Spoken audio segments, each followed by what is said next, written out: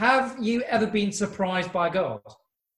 I wonder how many times you've sort of gone, wow, God showed up or done something extraordinary. For me, most recently, I was at a New Wine leaders meeting, which is kind of a church organization that works with leaders up and down the country. And people were being prayed for. And I thought, well, actually, people were laughing and crying and all sorts of things. And I thought, well, actually, I'm just being really distracted. So I got up and then walked around to the back, and someone just went, oh, Matt, can I pray with you? And someone did, and was just overcome by joy, overcome by the joy of people being prayed for and ministry and what that all meant. But it was a complete surprise to me. Even though I've been in ministry for quite some years, it was a real surprise. And I don't know about you, but sometimes I forget that God is more and God is bigger than the box that we try and box him into. He can do more than we can ever ask or imagine. And it's pretty much the same for the disciples. So if you've got a Bible, we're in Mark 9, and starting from verse 2, it says this. After 6 days, Jesus took Peter, James, and John with him and led them up a high mountain where they were all alone. There he was transfigured before him. His clothes became dazzling white, whiter than anyone in the world could bleach them. And there appeared before them Elijah and Moses, who were talking with Jesus. Peter said to Jesus, Rabbi, it is good for us to be here. Let us put up 3 shelters, one for you, one for Moses, and one for Elijah. He did not know what to say. They were all so frightened. Then a cloud appeared and covered them, and a voice came from the cloud, this is my son, whom I love. Listen to him. Suddenly, when they all looked around, they no longer saw anyone with them except Jesus.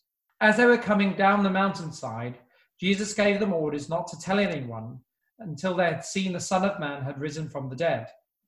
They kept the matter to themselves, discussing what rising from the dead meant. And they asked him, why do the teachers of the law say that Elijah must come first? Jesus replied, to be sure, Elijah does come first and restores all things. Why then is it written that the Son of Man must suffer and be rejected?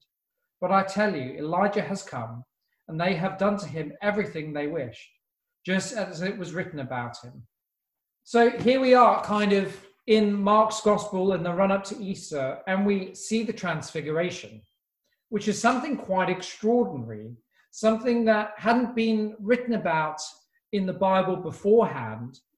And so Jesus kind of goes up this mountainside with his mates, Pete, James, and John, and was sort of transfigured before them.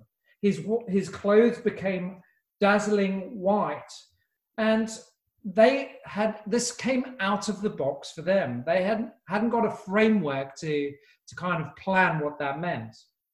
And it became dazzling white. And then all of a sudden, 2 people started to chat with Jesus that they hadn't met before. But they quickly worked out that it was Moses and Elijah. But it wasn't only that Jesus' clothes were glowing as shining white, so were the other 2. And it's those links with holiness and cleanness that Jesus is talking about here that is being shown to us. Those who would be reading Mark would be kind of used to that sort of imagery, that the dazzling white would mean that nothing would stick to it, that it's clean. And through that, we can surmise that Jesus here is beginning to show them that he is indeed God, that nothing can stick to it. Elsewhere in the Bible, when the Son of Man appears, that he is often depicted in dazzling white. And here, Jesus is saying by that he is himself God. And Moses and Elijah there is summing up that all the laws that had been written and given to God's people over the centuries were summed up by Moses being there, and Elijah summing up all the prophets from the Old Testament being there as well. But it's really interesting that both Elijah and Moses are there just having a chat with Jesus. They're there just talking like they know him. It's almost as though these guys are completely familiar with all that God has been doing and all that he will do in the run-up to the Easter story. But bless him, poor Pete wades in out of complete terror and says the most random thing ever. Oh, well, should we put some shelters up? And I don't know what you think every time you read that, but I'm like, oh, Peter, you've missed the moment. You've fluffed it, mate. Have you still not got it? And bless him, I also feel sorry for him because he didn't know what was going on. He was terrified. And the only thing he could think of is, well, let's camp out here for a bit because this is quite extraordinary. Shall we put some shelters up for you and for Moses and for Elijah? But notice what term he calls Jesus. He calls him Rabbi. In a way that we thought that Jesus, Pete still hasn't got, that Jesus is God.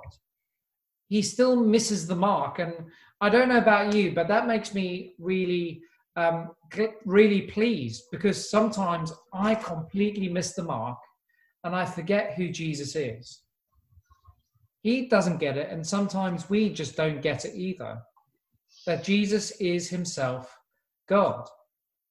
And so even though we fluff it up, Jesus doesn't, and he's God in that. But the next thing we see is this cloud begin to come down and to cover them. And that from those who are reading this in the first century would be relating it back to when the temple was commissioned and the cloud of God coming down and descending and then being flattened by what he was doing. The glory of the Lord came upon them.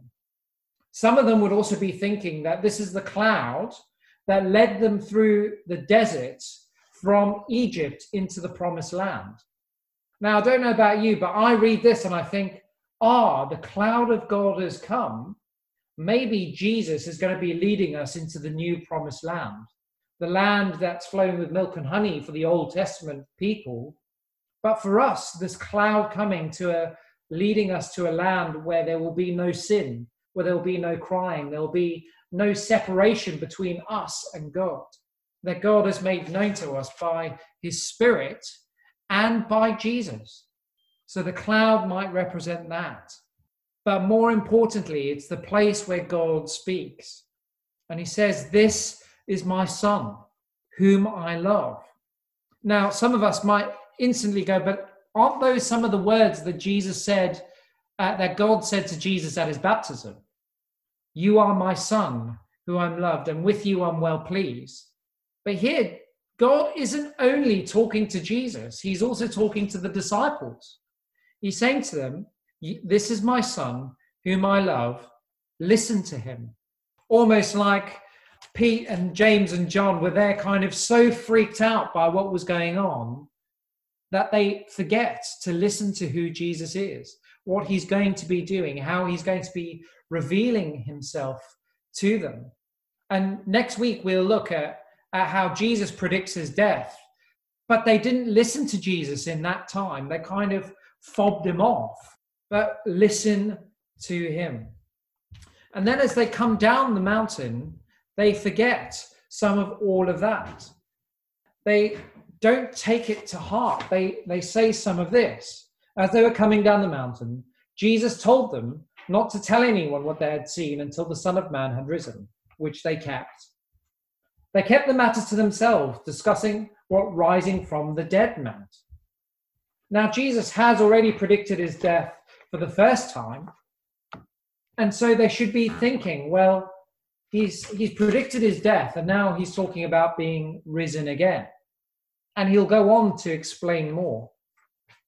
But I don't know about you. Sometimes I forget to listen to what Jesus has actually said.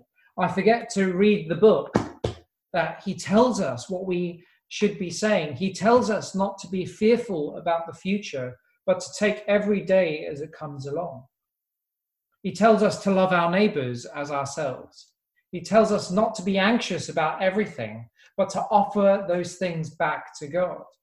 And in our nation at this time, there's so much we can be thankful for. There's so much we can give him because he is faithful. He's faithful to do all that he said he was going to do. God says, listen to him.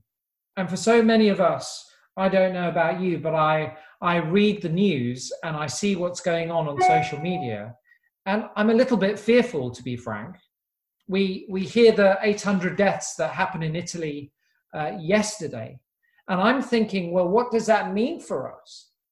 But the more time I spend in the Bible and just listening to what the Spirit's saying, the more I'm at ease. The more I'm saying, God, you're in control, even though we're not in control. I think he's saying over our nation, it's time to get back to the things that are important, back to family, back to looking after our neighbors, back to spending time with God instead of being distracted by the craziness that's going on in the world. So I wonder what he might be saying to you today. Maybe you don't know what's going on and there's a cloud of fear that's going on around you. But God might just be saying, why don't you listen to what the Spirit's saying to you? How about we just pray, and then maybe the Lord's said something to you, but let's just be still for a moment. Father, thank you that you know what's going on in our hearts and minds. You know what's going on in our nation. And Father, we want to hear what you have to say. We may not be surrounded by that cloud on the mountain of transfiguration, but Lord, we know that we are surrounded by a great cloud of witnesses who are cheering us on, who are praying for us, who are going, come on, guys, see the opportunity ahead of you. And so, Father, would you come and bring peace by your Spirit to every heart, every mind in our community and those around about us. Lord, would you help us to know how to reach out to them? Father, would you show us what you need to show us? Lord, last week we looked at the church being sifted. And Lord, as that sifting has happened this week, Lord, would you show us our own hearts and our own minds and our own desires for the future? And would you help us to put them in your hands?